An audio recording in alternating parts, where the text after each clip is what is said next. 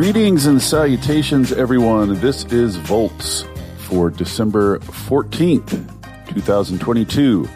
Induction stoves with batteries built in and why they matter. I am your host, David Roberts. In the last few months, two separate fledgling companies, Impulse and Channing Street Copper, have announced the upcoming release of a new product, an induction stove with a lithium-ion battery built in. This might not seem like a big deal, but it is actually a peek into a whole new world of possibilities. Embedding batteries into appliances opens up all kinds of intriguing opportunities. A stove with a battery can deliver more power at the point of cooking. It can continue working when the power grid goes out in a blackout or brownout. It can serve as distributed storage to assist in grid stability. To explore the new world of battery-enabled appliances, I contacted two experts. The first, Sam Kalish, works at Other Lab with previous Volts guest Saul Griffith. Kalish helped start Rewiring America, a nonprofit focused on electrification, and most recently co-founded Channing Street Copper Company. Its first product is a stove with a battery. For now, there's a wait list, and they're only selling in the Bay Area. My second guest is Wyatt Merrill, who works at the Department of Energy's Buildings Technologies Office, where he manages programs related to building electrification. He was instrumental in helping Other Lab secure some funding from DOE to help launch Channing Street. I am excited to talk to them about the merits of embedding batteries in stoves, the things battery-enabled stoves allow consumers to do, and the future grid benefits that battery-enabled appliances could yield.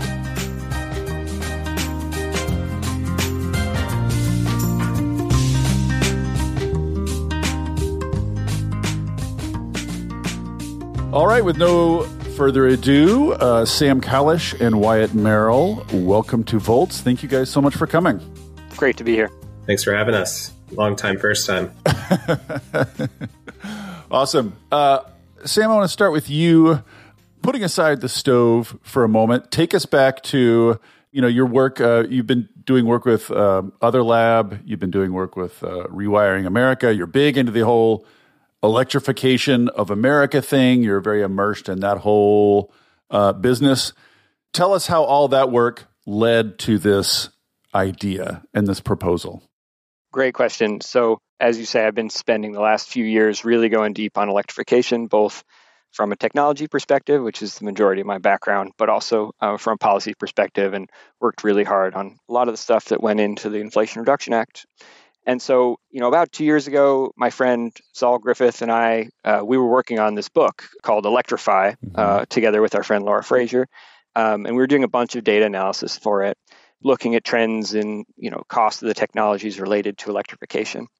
And, the thesis of that book is that we kind of have all the technology we need today, and we just need to deploy it.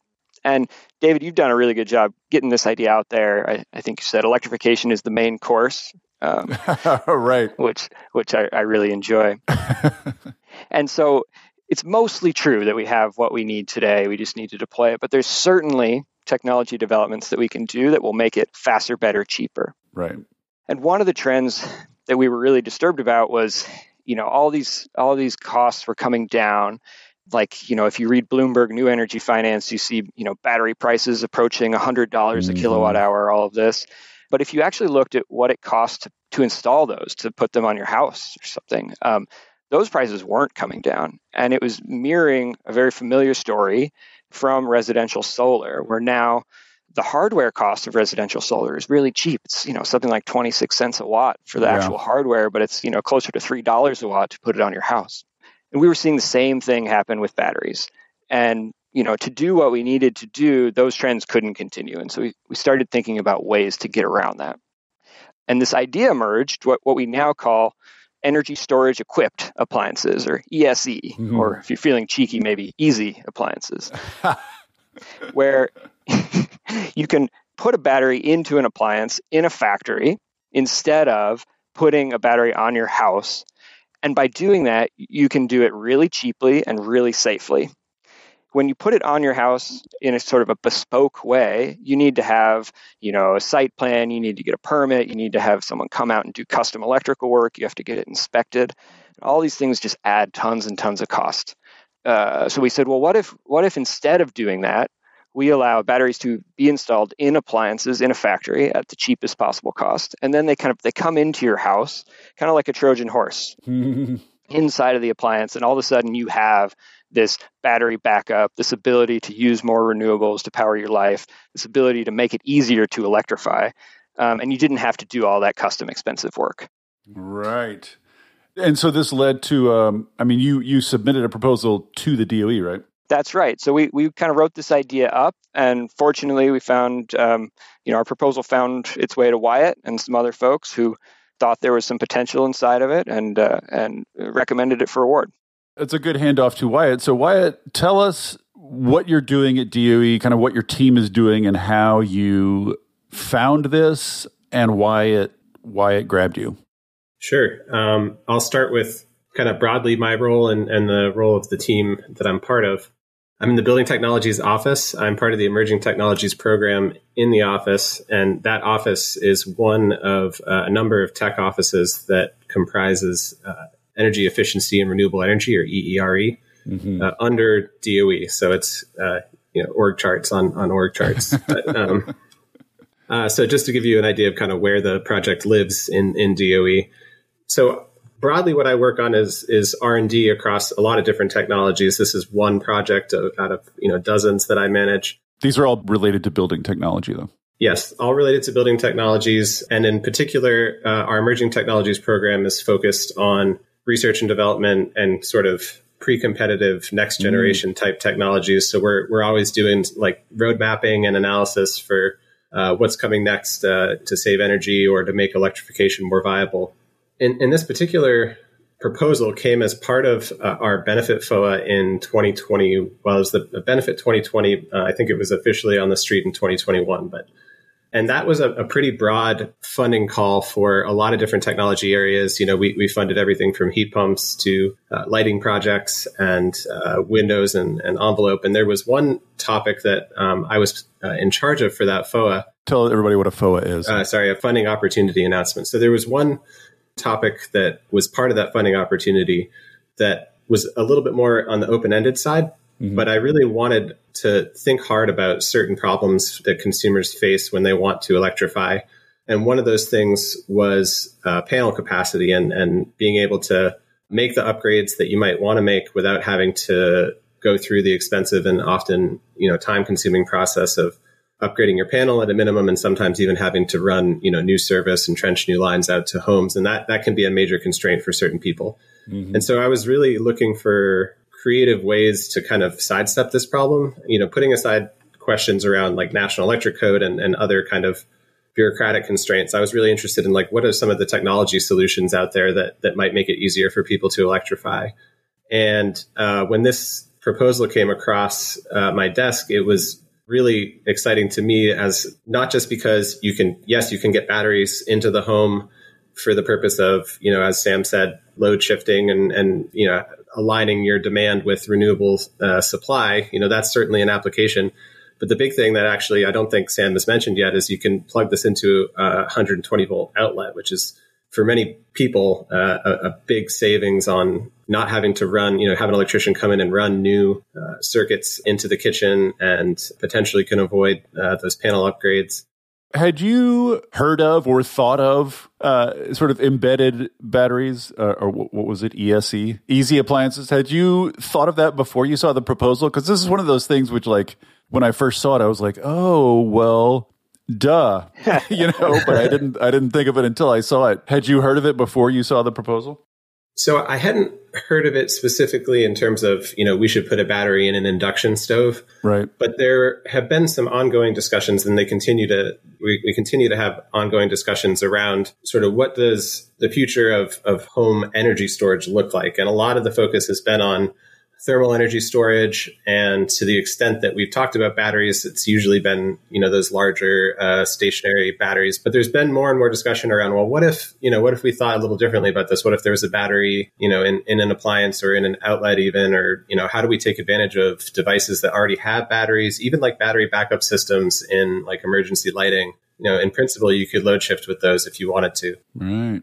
And so there's a lot that goes into that beyond just the technology, the innovation, protocols and interoperability standards and, code. But in principle, there's, I think, a lot of different ways that you could imagine energy storage taking root in buildings. And so I don't want to say that we thought that this was definitely going to take off. It's been super successful just in the couple of years that we've had the project going, in my estimation. But I think it's one of a number of ways that we're thinking kind of more creatively about batteries. Of course, the other thing is, right, if you have one in your garage, how do we take advantage of that with a bidirectional charger, right? So there's all these different kind of scales and opportunities, I think, for battery storage that we need to kind of think more creatively about, in my opinion.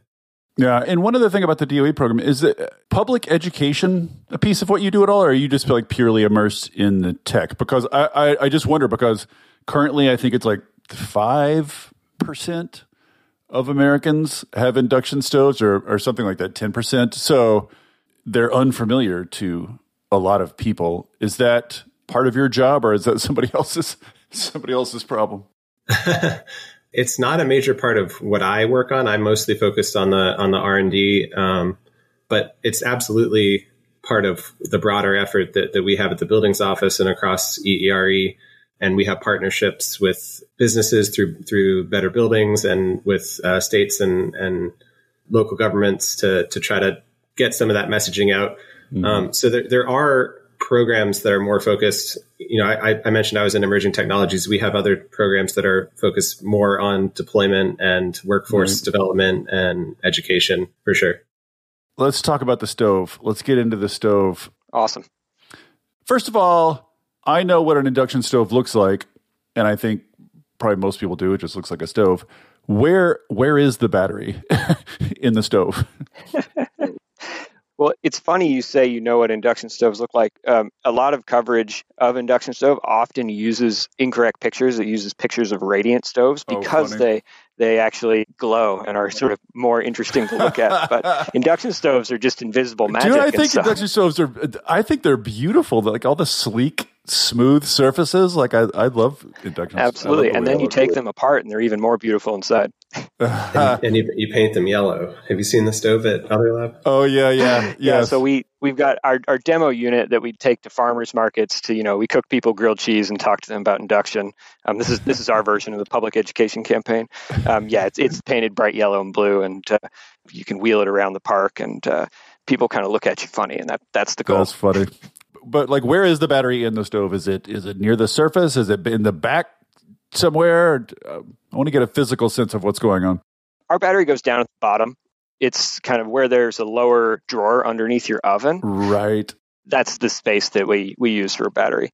And how big is it? Like, can I see the battery if I own the stove, or is it embedded somewhere where sort of out of the way? You could definitely see it. I don't think I'll recommend that people go and mess with their batteries for their copper stoves, but we're not hiding anything. It's right there down at the bottom. Bigger than a shoebox? How big is the battery physically? Yeah. So most of the plan form, like most of the footprint of the stove, and maybe like 4 or 5 inches thick slab.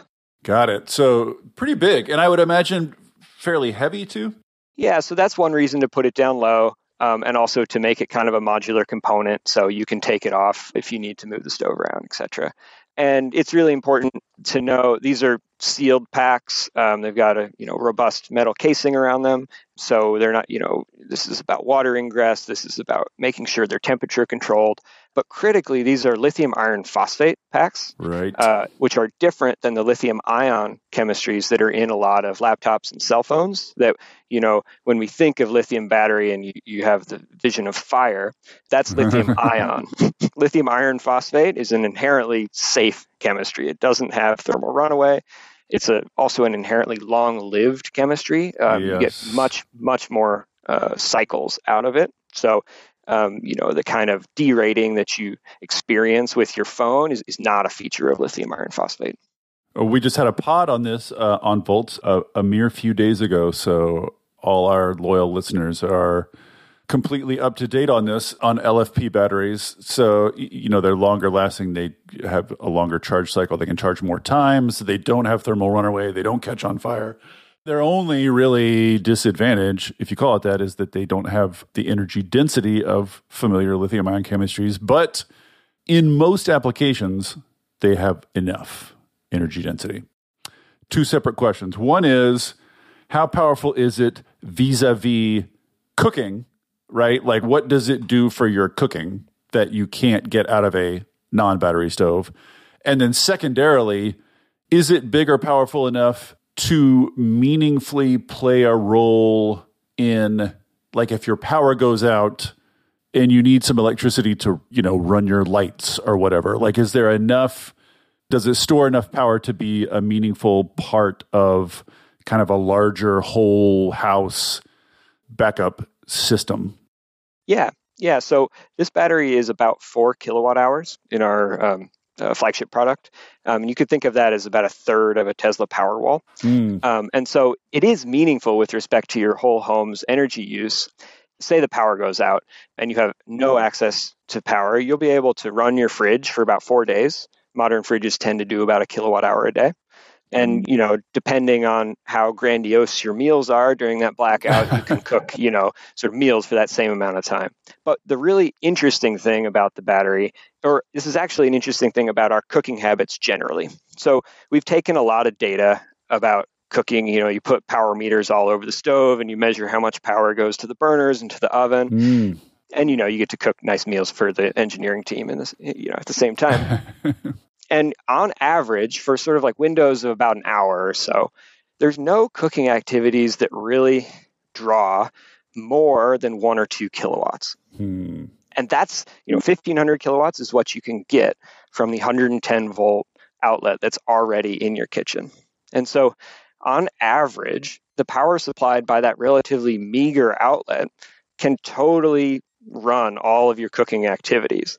It's just these brief moments when we're bringing the pot to boil, or you put the 20-pound bird in the oven, or you really want a lot of flashbang, then you're using way more power. And those short moments are the only reason a conventional induction stove has that huge 50 amp 240 volt outlet. A hilariously familiar story, right? Like, this is the whole electricity system in miniature. Absolutely. It's just peaks you're talking about, right? Yeah. Peak shaving. Absolutely. And so what all this data collection shows you is that in normal conditions, like not a blackout condition, in normal, relatively normal conditions, it's basically impossible to run out of battery. We put a big one in there to get you through a blackout, but in normal conditions, like, there's no sort of range anxiety, to worry about. I'll tell you, when we got this proposal in that funding opportunity I was talking about earlier, one of the main things that I heard from the external reviewers, because when we go through the process of making selections, it's quite a long process, and I won't bore you with the details, but we do have a round of reviews externally. And some people said, well, what about Thanksgiving dinner? Are people really going to be able to use a stove like this and cook, all these different pots and pans and a turkey in the oven all day long? And I think it was sort of an open question at the time that we made the selection. And then sure enough, this year, if I'm not mistaken, Sam, your team made Thanksgiving dinner on the stove. Is that right? We did. We did a nice, pre-Thanksgiving meal with the team and cooked a bunch of really delicious stuff. And unplugged, you mean? Because, of course you're not going to run out if you're plugged in, right? Well, it's plugged into the 110 volt outlet, the small one. Right. So is it the case that you cannot use an induction stove with a 110 volt outlet, period? Or is that a hard rule, or is that like a guideline? A conventional induction range, so we're talking 4 burners and an oven, there's no way in hell you would plug that into a 110 volt outlet. That would require 240 volts to your kitchen and either a 40 or 50 amp breaker and all the copper through your wall to support that amount of current. Especially renters looking to electrify. Like I did this for many years. I wanted induction in my kitchen, and so I just bought a single burner induction, and those you can plug into 110 volts because, it's only 1,500 watts that you're pulling, and that's okay. even though a single burner on a full-size induction range will easily get you up in 3,000 or 4,000 watts. And that's just for, that flashbang experience of why induction is magic. Right. So you've got the battery in the stove that can provide those surges. This brings up a very familiar question, which I'm sure you've heard dozens of times, which is whenever I talk about induction stoves online, in addition to the avalanche of dumb myths about gas stoves, yes, there's also the question of, what about my wok? Right? Mm-hmm. This is the one thing that sort of gas stoves have left. Like the induction stove, especially once the battery's embedded, can deliver more just raw energy now than flame can. So all that's left is the wok. So just for listeners' benefit, answer the wok question. Sure. I call these the induction whataboutisms, or more generally the electrification whataboutisms. And one of our kind of guiding principles at Copper is we're going to solve all of the induction whataboutisms, and that includes the wok. We have some really exciting technology that'll let you use a wok on our stove, and that's about all I want to say about that right now. But yeah. What? No. Well, at least tell me. At least tell me what that looks like. I would have I don't get it. I don't get how it could work because it's about. Well, there's two things with a wok. One is the curved surface, which is problematic. Mm-hmm. And the other is you need the really, really high heat to get that particular kind of flavor and charred thing. So is this an addition to the stove? Is it an extra piece of something? Yes. Yeah, exactly. So this will be an accessory for the stove that allows you to use sort of a wok of your choice. On that theme, as I was thinking about this, if you have a stove that is effectively boosting the power from your wall, it seems like you could design other stuff to plug into the stove, right? And to run off the stove's battery. So it seems like once you start thinking about this, there's all sorts of accessories you can imagine plugging in to various parts of the stove to enhance kind of the stove's usefulness. Is the wok accessory the only one you've got so far, or is this a family of things you're thinking about? It's definitely a family of things we're thinking about. In the vein of plugging things into your stove, in our flagship product, the pre-order campaign that we just sold out, there is an auxiliary outlet on it, which allows you to plug any other thing you want to run on the stove's power system. So kind of the primary use case we think of is plugging your fridge in. And what that allows the stove to do is it can run your fridge when the power is out. And then it could also use that additional load of the fridge for load shifting, for grid support, for things like that. Just having more loads underneath the battery to play with.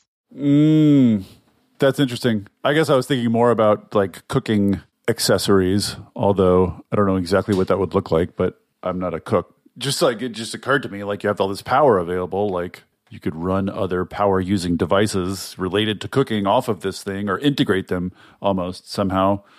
I imagine you don't want to say too much about any of that since it's all in development. Yeah, this is a slightly sensitive area, but basically what I'll say is we've got some chefs on staff. We're doing some things I'm really excited about here, and we're gonna solve all the induction whataboutisms. And this is going to be a really great cooking experience. That's from the ground up. Right. And final stove question, which is just how much is it going to cost off the bat? And I mean, I assume a first-in-class product is going to be relatively expensive. So what's the cost and what's the story you kind of tell about the cost? Sure. Just kind of the facts are, for our pre-order campaign, these stoves are $6,000. And that may sound like a lot, sort of shocking, sticker shock. But we got to remember a couple things. One is that because the battery that's built in is larger than 3 kilowatt hours, it can qualify for the investment tax credit that's in the Inflation Reduction Act. That's a tax credit for home batteries specifically?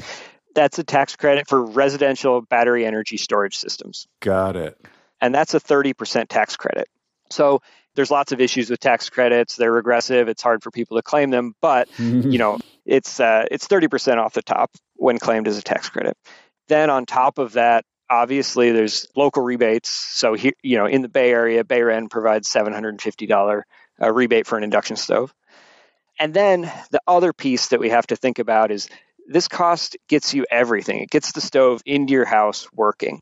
If you go to Home Depot and buy an induction stove, you then have to schedule an electrician visit, stay home from work, get them to come over and pay them a significant amount of money to run copper from your breaker box to your kitchen for that new outlet.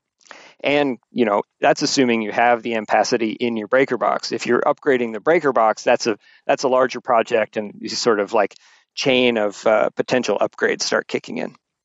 So when you factor in those costs, in a bunch of cases, this is the cheapest way to get induction, and we're providing all the other sort of energy storage equipped services on top of that, like the ability to run during a blackout, the ability to use renewables, et cetera, et cetera. It's also perhaps worth mentioning, Sam, I don't know how much you want to get into it because I know it's still sort of part of the development process in this project. But, in principle, if you have time of use rates that you can take advantage of in your area, you could be charging and discharging at certain times, correct? Right. I want to talk about that later, actually. Let's bracket that for later. I want to talk about the larger sort of grid questions. Just to say it has some bearing on the lifetime cost. Definitely. Just one last thing on pricing. We've talked to a bunch of municipalities who are running low-income housing retrofit programs. These are cities like City of Oakland, City of Berkeley, City of LA, DC, Chicago, New York. They're all running large programs. And we sort of relied on them for some of the data on setting pricing, especially as it involves, like the cost and complexity of electrical work. And they said, if you can sell a stove for $5,000, that's what we're currently budgeting in our programs for induction stove plus electrical work. So coming in at $6 in the pre-order leaves us room to come down for a large buyer like a municipality to be able to take part in those programs. Right. And then, of course, if you're involved in public policy, there's also the sort of health benefits of removing a source of pollution from the home. Those health benefits accrue. They're not reflected in the cost of the stove, but they're out there. That's a great point.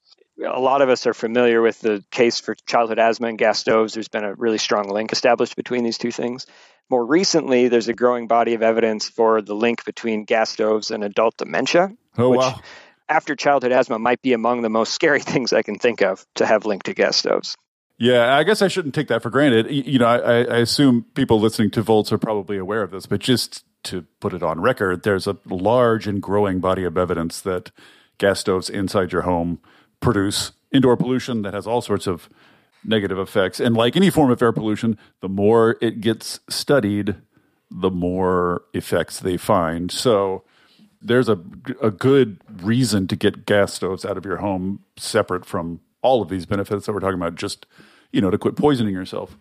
So you could say there's like two strategies here. One is for every home, just bite the bullet, do the big upgrade of the electrical box, of the electrical power system in general, and then just install a big central battery, because you can get all the benefits we're talking about here and more, I think, from a central battery. Like you could run things when the power's out. You can provide surges of power when you need extra power more than your outlet can provide. You can, et cetera, down the line, all the benefits you could get from a central battery connected to all the appliances in the home. Or, the alternative strategy, which we're talking about here, is sort of bypass that because it's a giant hassle and expensive, and then just embed batteries all over the place in homes, in appliances, to bypass the need for these upgrades. Does DOE sort of favor one of those over the other, or do you favor one of those over the other, or how should we think about those two strategies? Like, does the funding of this mean that sort of DOE is all in on the latter strategy, or how do you think about the relationship of those two? Yeah, sure. I'll do my best to answer, and you can tell me if I'm avoiding the question.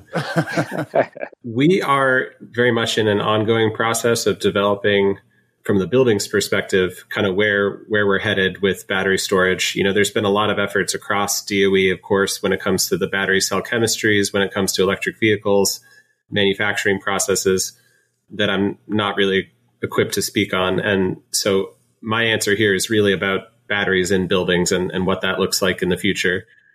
Speaking personally, I'm sort of agnostic as to how batteries get into buildings.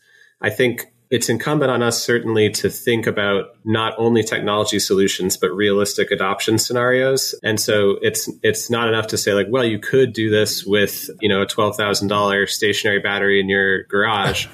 And maybe you could do it even better if you had, a DC microgrid and you tore out all the wiring and you did everything, from scratch. But I want to be creative about thinking about sort of serving all types of buildings and geographies and, people in different economic situations.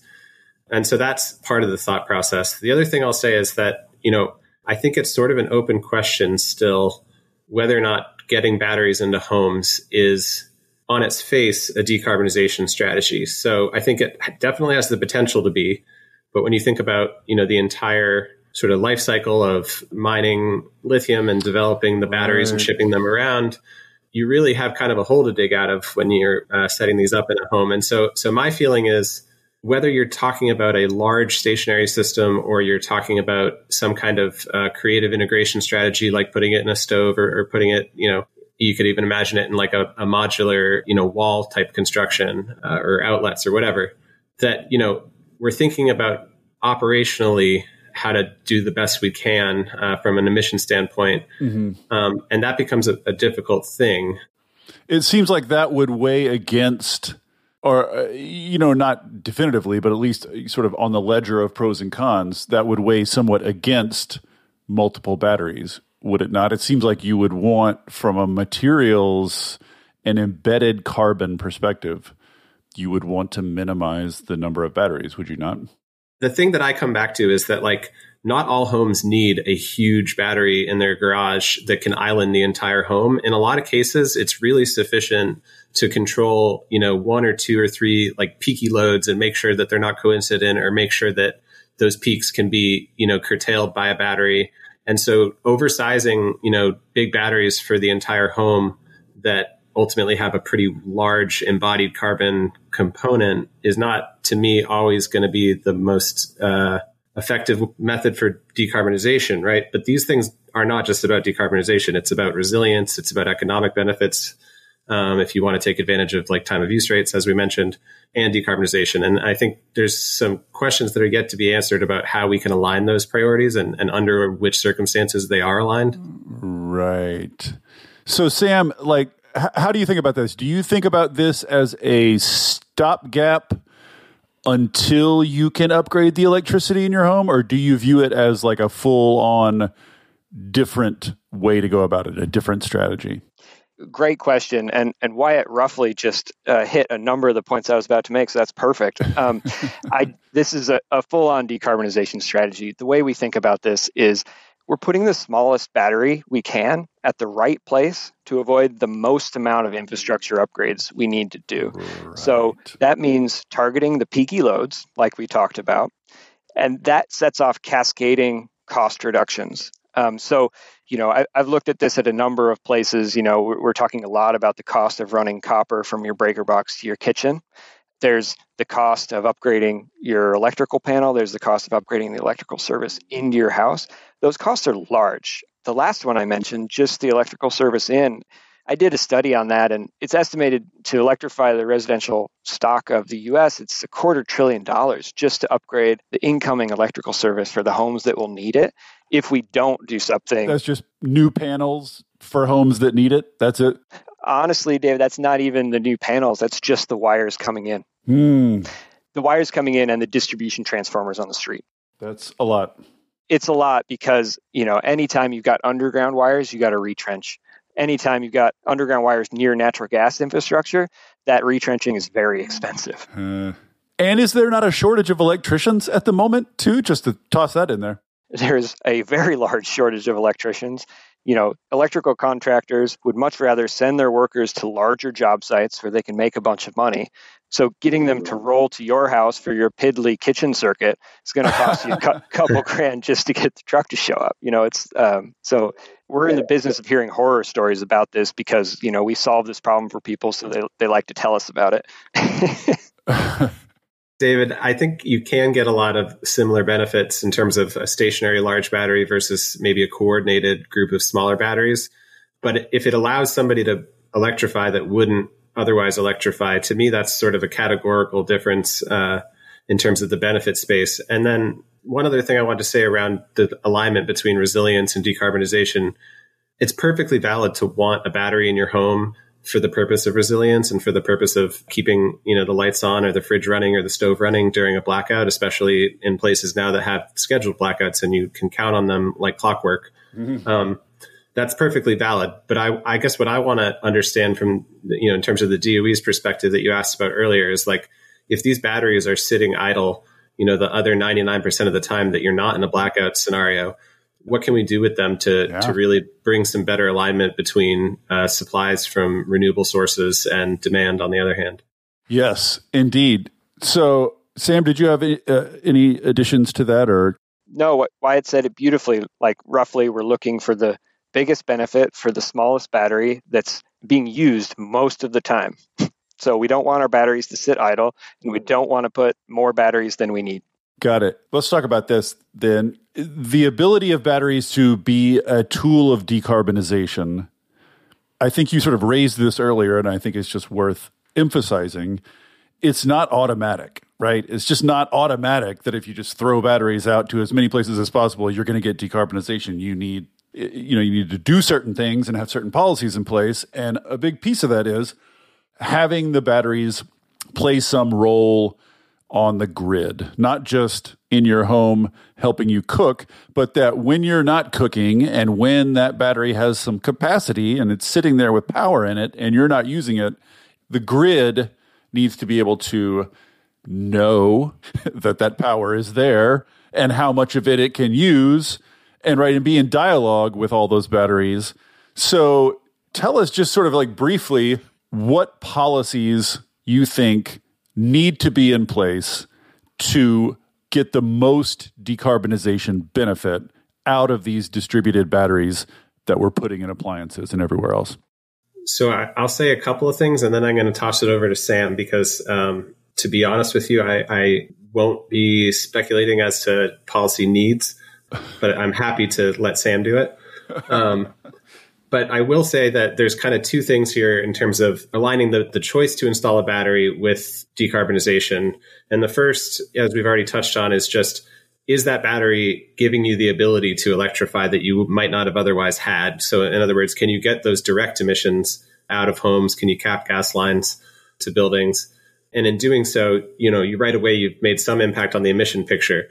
And then you have to ask, okay, well, what type of electricity is going to be charging this battery? Is it coming from wind? Is it coming from solar? So then the operational carbon becomes an hour-to-hour question, and it certainly varies geographically in terms of the grid mix, and it's going to vary temporally over the next 10 years as we scale up, renewable supplies to the point where this question would not be so pressing perhaps in 2035 if all goes well. But it's certainly, in the transitional period, we want to be mindful. Right. If all the electricity is renewable, a lot of these questions will be mooted. Yeah, that's right. But certainly in the between here and there, we need to use them well. So, Sam, I guess you sort of literally wrote the book on this. So maybe you can take a swing at what needs to be in place for my battery and my stove to be a good grid citizen, a good decarbonizer. I'll start by just noting that even without communicating to the grid, your energy storage equipped appliance is already helping the grid just by your pattern of use. You arrive home, you cook dinner after the sun has gone down. It's likely that in your area, this is a peak time of use, and you're drawing most of your power from the battery at that point. Let me pause you there. When you just start cooking, does it draw on the battery first? Like, do you have to tell it to use battery power rather than grid power, or how does it decide? There are complex control laws that run inside of it to determine what mixture of power sources it gets from where. And so it's not one or the other really, but kind of your ratios. And a little bit of it will be user preference. You, as a very climate concerned citizen, could say, pull no power that was generated during a time likely to be, supported by peaker plants. and it could implement that. Or you could say, keep me as resilient as possible at all times. Keep the battery as full as possible at all times. Things like this. So a little bit of this is going to be personal preference. You can program that into the stove somehow? Yeah. But the larger point is just that any amount of power sort of absorbed during the day, during the solar window, and dispensed at night during a peak time is already supporting the grid, even before a lot of the more complicated back and forth and price signaling and emission signaling, et cetera. Oh, okay. Well, that's our baseline. But say we want to go beyond baseline. Sure. I mean, I think there's a lot of people, and to be honest, there's a lot of people that know more about this than me, but doing daily look-aheads from the grid operators to know what the projected outlooks of generation mix are going to look like. Having those signals dispatched as close, to just day ahead is really kind of the stuff we need to make this work really well. And what about aggregators? Is my stove going to be talking directly to the grid, or is this mostly going to go through, aggregators? Just for listeners' benefit, an aggregator is just an entity that makes contracts with dozens or hundreds of small distributed energy resources, your batteries in your garage or your stove or your car or whatever, anything, all these little behind-the-meter resources, and coordinates them such that they act like a big energy producer or a big energy storage installation, basically like a virtual power plant, it's called. Is that how you see these things working in the future? Are these embedded batteries playing a role in aggregations? Yes, absolutely. And so in that case, we would be the aggregator for these devices. Oh, really? Channing Street is going to get into that biz? Yep.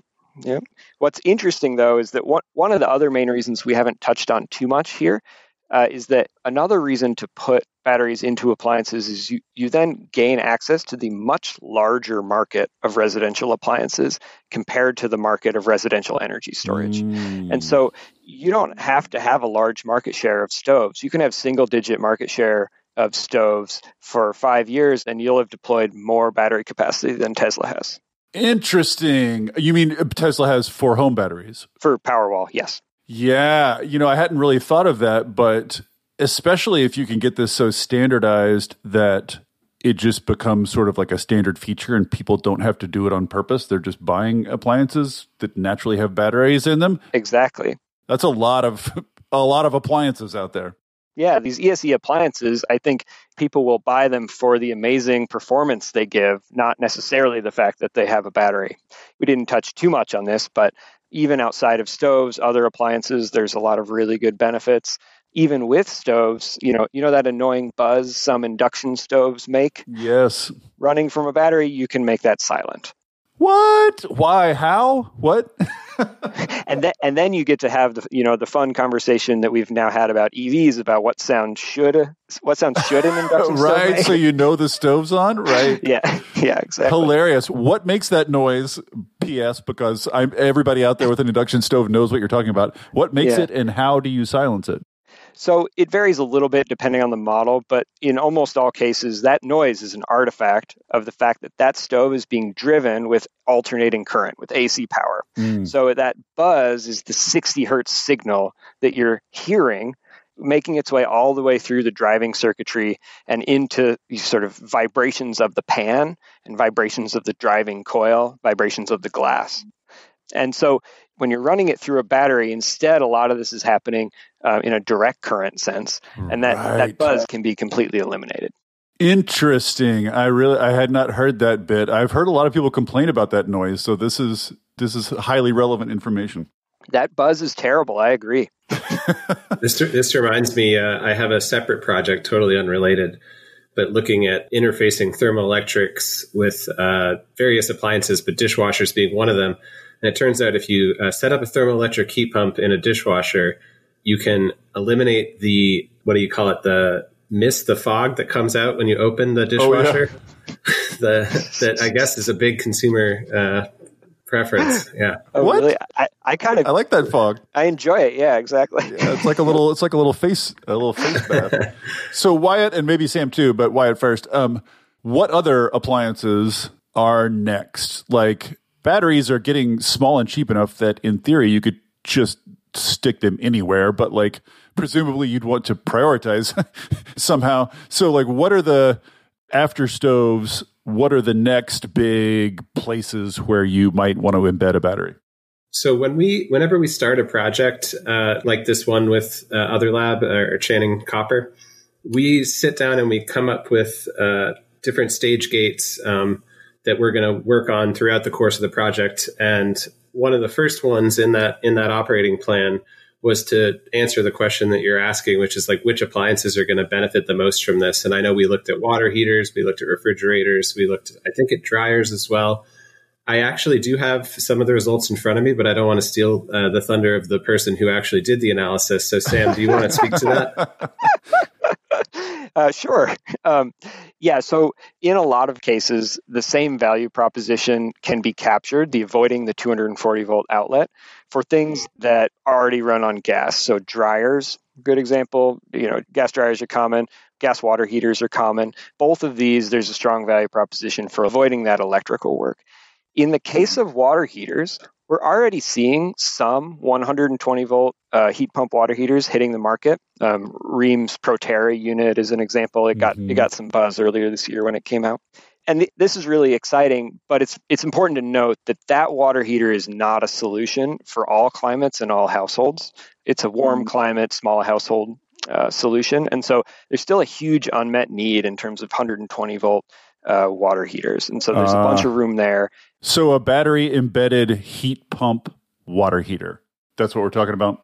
Yeah. And so the ability to deploy this amazing cost saving heat pump technology, without having to rewire your house is, the value proposition is strong.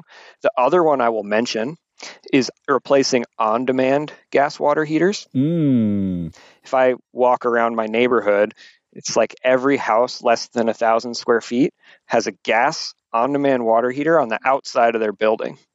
Those homes don't really have a viable electrification pathway right now. There are electric on-demand water heaters, but they are even peakier than stoves. They require 3 or 4 separate 30 amp breakers, all with dedicated copper runs.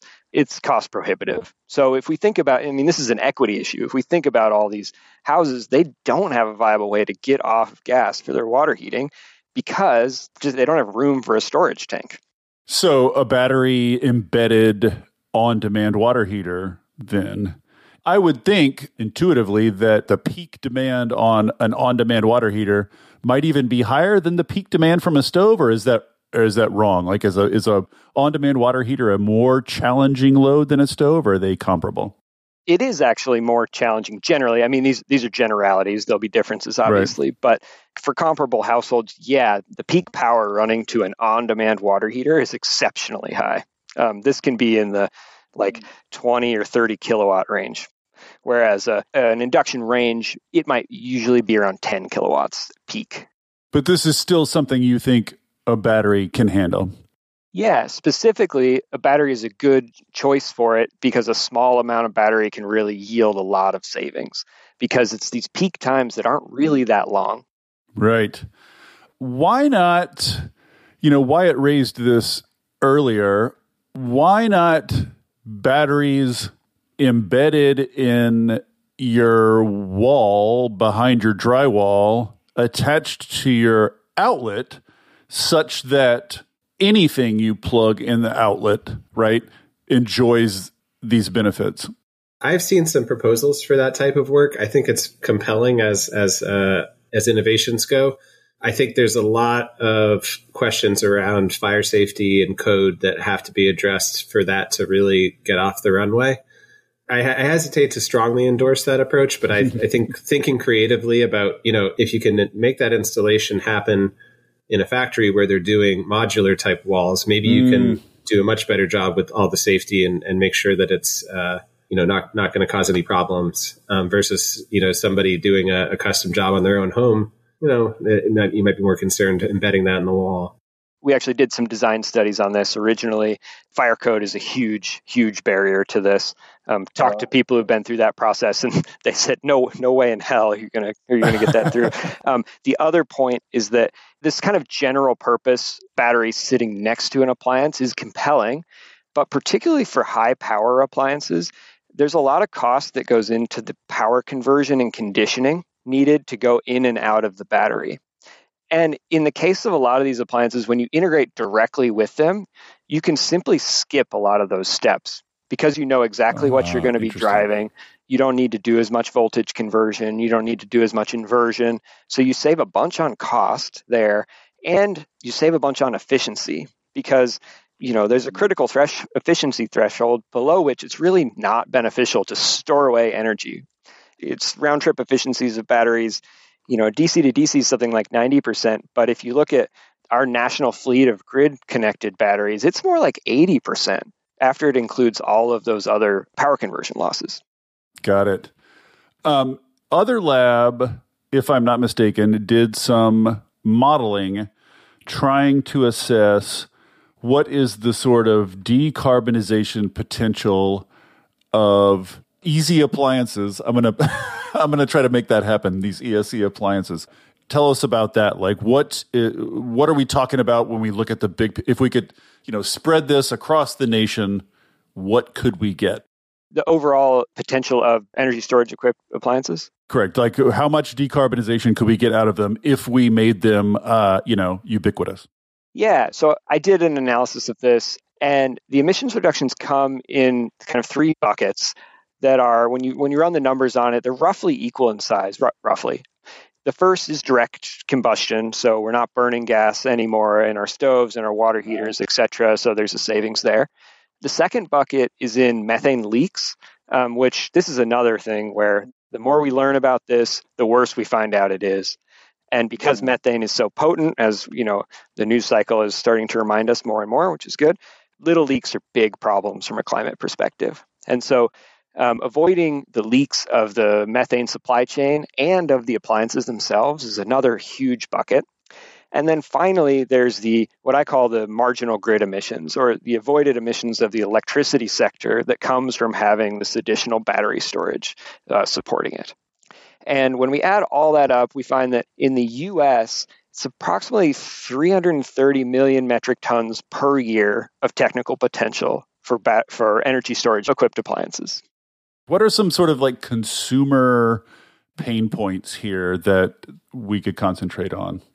I don't know if we've covered it thoroughly enough, but I do feel like it's not talked about enough in general is this constraint around panel upgrades. And that I think, you have an idea in your head of what something might cost you in terms of the end use, but then the infrastructure needed just to, supply power to that end use is often not part of the equation. And then when you find out, oh, by the way, it's going to take months and months of permitting and before we can get an electrician to come out and, your furnace kicked in the middle of the winter. A lot of people are not going to wait around for that to happen, even if they can afford it. And a lot of people are going to have trouble affording that upgrade. Just to emphasize what you just said, because I meant to mention this earlier, is it's well known that people tend to be replacing appliances under stress because their appliance died. And if you have a dead water heater or a dead stove, the idea of waiting several weeks for a panel upgrade is even more of a pain in the ass. Yeah, I think that's a big one. And I think a lot of the sort of studies around electrification challenge, if you will, just kind of sweep that under the rug sometimes as like, and then they'll also just upgrade the panel at the same time. And that'll just be, they'll just tack on, another $5,000 and maybe it'll be $5,000. Some places it's less than that. In some places it's a lot more than that, especially if you need new service. But then there's also that time factor of like, not in the middle of the winter, they won't. Yeah. And it's honestly, the more I have sort of studied and thought about and read about any sort of upgrade or difference or thing to do in the household that you rely on a consumer to do, you just have to dial back your expectations for what they will do. They don't want to do anything. They will default almost always to the easiest default choice, even if you're just asking them to like make a phone call or just like one extra step. Yeah. You lose enormous swaths. Like it's absolutely got to be as easy as possible. Yeah. So I have a separate project, not part of the other lab work, but a separate project with a couple of our national labs, NREL and Lawrence Berkeley Lab. And it's got a number of partners as well. And the whole point of that project is really to get our arms around this upgrade question of what I think of as the gray area, right? Because there's certain homes that, yes, no matter how you cut it, they're going to have to upgrade, right. And there's no way around it. There's some homes that don't need an upgrade that have plenty of capacity, and that might be like newer construction or newer renovations. And then there's people who might be somewhere in the middle there. And my sense is really that gray area in the middle is not very well defined from the current kind of analysis landscape that's out there. There's been, a couple studies that try to quantify this, and I think we can do a better job, and that's what we're doing right now. So we have this project that I mentioned with a number of components. Part of that's analysis. Part of it's looking at even, future grid mix and maybe making recommendations for National Electric Code revisions to try to make some of these transitions more viable. And then also there's like a lot of really interesting ideas around load management, especially digital load management that, again, might not be code compliant in all places, but have like a lot of potential from a technical standpoint to make sure that, that your dryer and your EV are not charging at the same time, right? So you run into a situation where you can come up with a lot of creative ideas around, avoiding those upgrades. And then there's kind of what's going to be permissible from a code standpoint. What are, consumers actually going to want? What are they going to, as you say, what are they going to put up with or do to make the upgrade possible? So that's the big one for me. I'm sure there's a bunch of others we could talk about. Sam, what do you got? You've been immersed in electrifications. I'm sure you've heard every what about that there is. Uh-huh. What are some others on your list? Well, there's the classic, but will the grid handle it? And there's a lot of precedent here that we can lean on, but also we're going to have to do things like distribute storage in order to avoid all of the upgrades that might otherwise be necessary. The one I tell folks a lot is between 1950 and 1970, we quadrupled the amount of delivered electricity in the U.S. And that was largely through consumer education campaigns. That was, Ronald Reagan hosting a show sponsored by GE and Westinghouse talking about all his electric appliances in his house. And we don't even need to do that much. We need to, we need to deliver 2 and 3 times the amount of electricity we do today in our electrified future, and we need to do it in 20 years. So we've already done more than what we need to do. So that's one we can lean on. But not to make it sound trivial, it's going to require a massive build out, particularly of transmission. And we need to rely on things like distributed batteries to avoid all the upgrades to the distribution network that we might otherwise have to do. Right. And what about, I bet you've heard, where I live, grid mix is mostly coal anyway. So how is this helping decarbonization? I'm sure you've heard that one. Oh, definitely. And, the answer there is these electric appliances are inherently efficient. And so in most cases, even if you're exclusively powered on coal, your EV, contributes less than your gasoline-powered car. Your heat pump contributes less than your gas furnace. I think I'm probably preaching to the choir here, though. Yes. One of my favorite statistics that your friend Saul uses all the time is just the efficiency gains of switching from fossil-fueled to electric appliances and cars and everything else.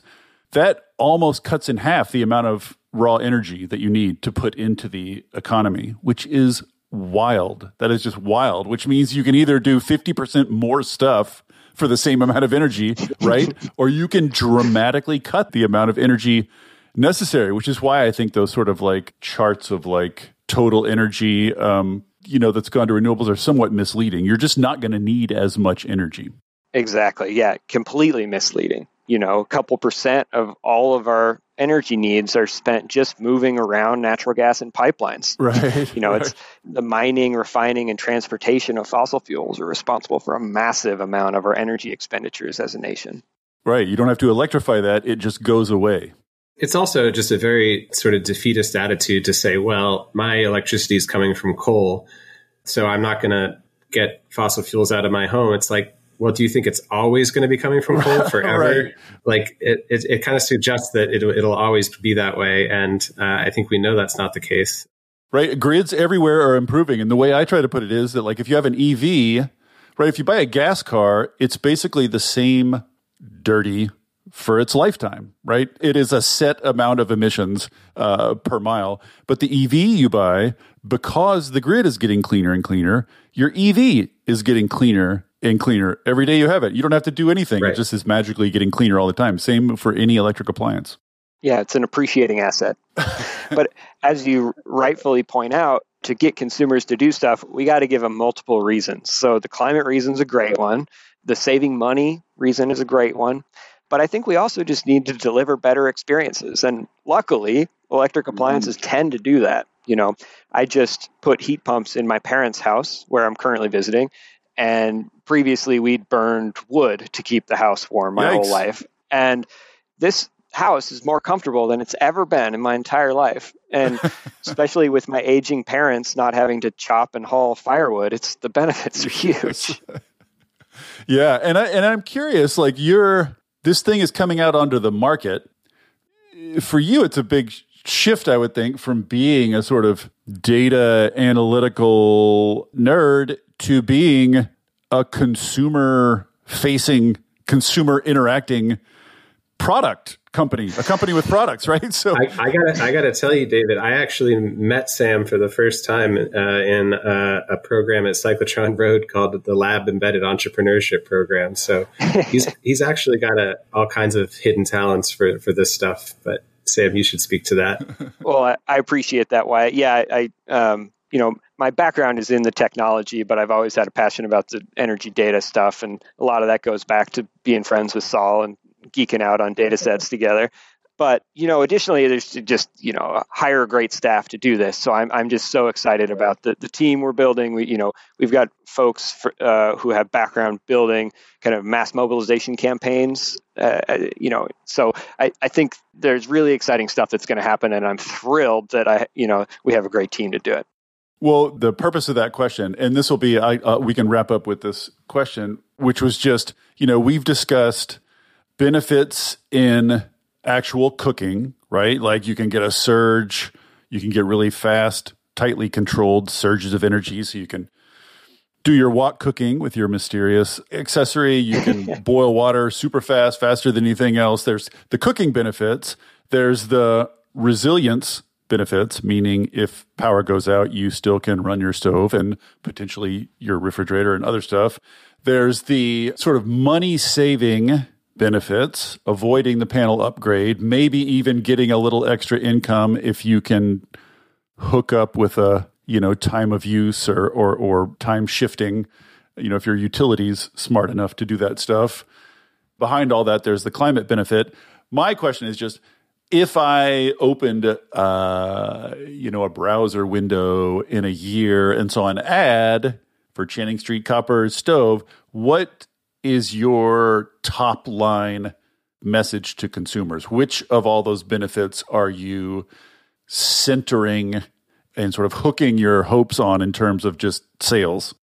I think this is one of the reasons I like calling these things energy storage equipped, ESE appliances. This is just, I want to hang this on this being a new class of appliance that delivers just a large number of benefits that are incomparable to existing appliance offerings. So you've got the climate benefits, the resilience benefits, the better performance. So I'm doing a good job not answering a question, I think. Yes, if you have an advertisement with a bullet pointed list, I don't think it's gonna sell very well. You gotta, what's the sizzle here? The sizzle. I will, this is why we have targeted ads. But I will say in our customer research, the things that really motivate people are the resilience aspects. And so being able to be prepared for what comes is a really strong motivator for people.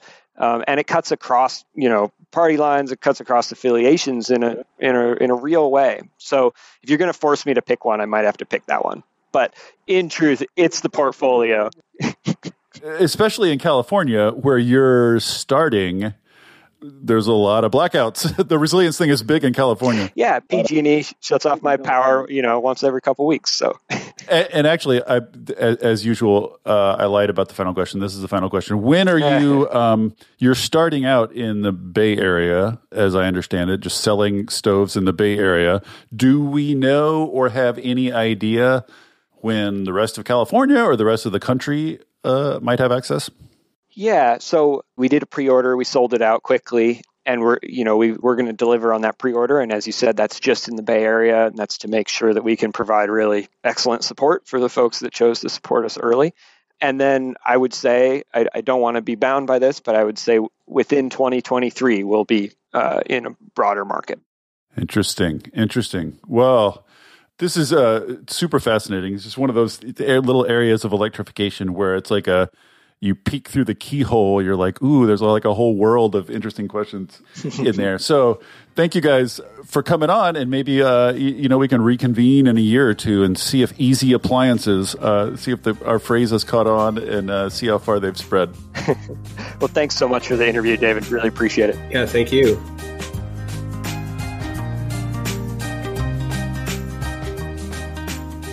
Thank you for listening to the Volts podcast. It is ad-free, powered entirely by listeners like you. If you value conversations like this, please consider becoming a paid Volts subscriber at volts.wtf.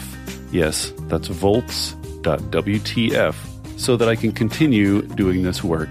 Thank you so much, and I'll see you next time.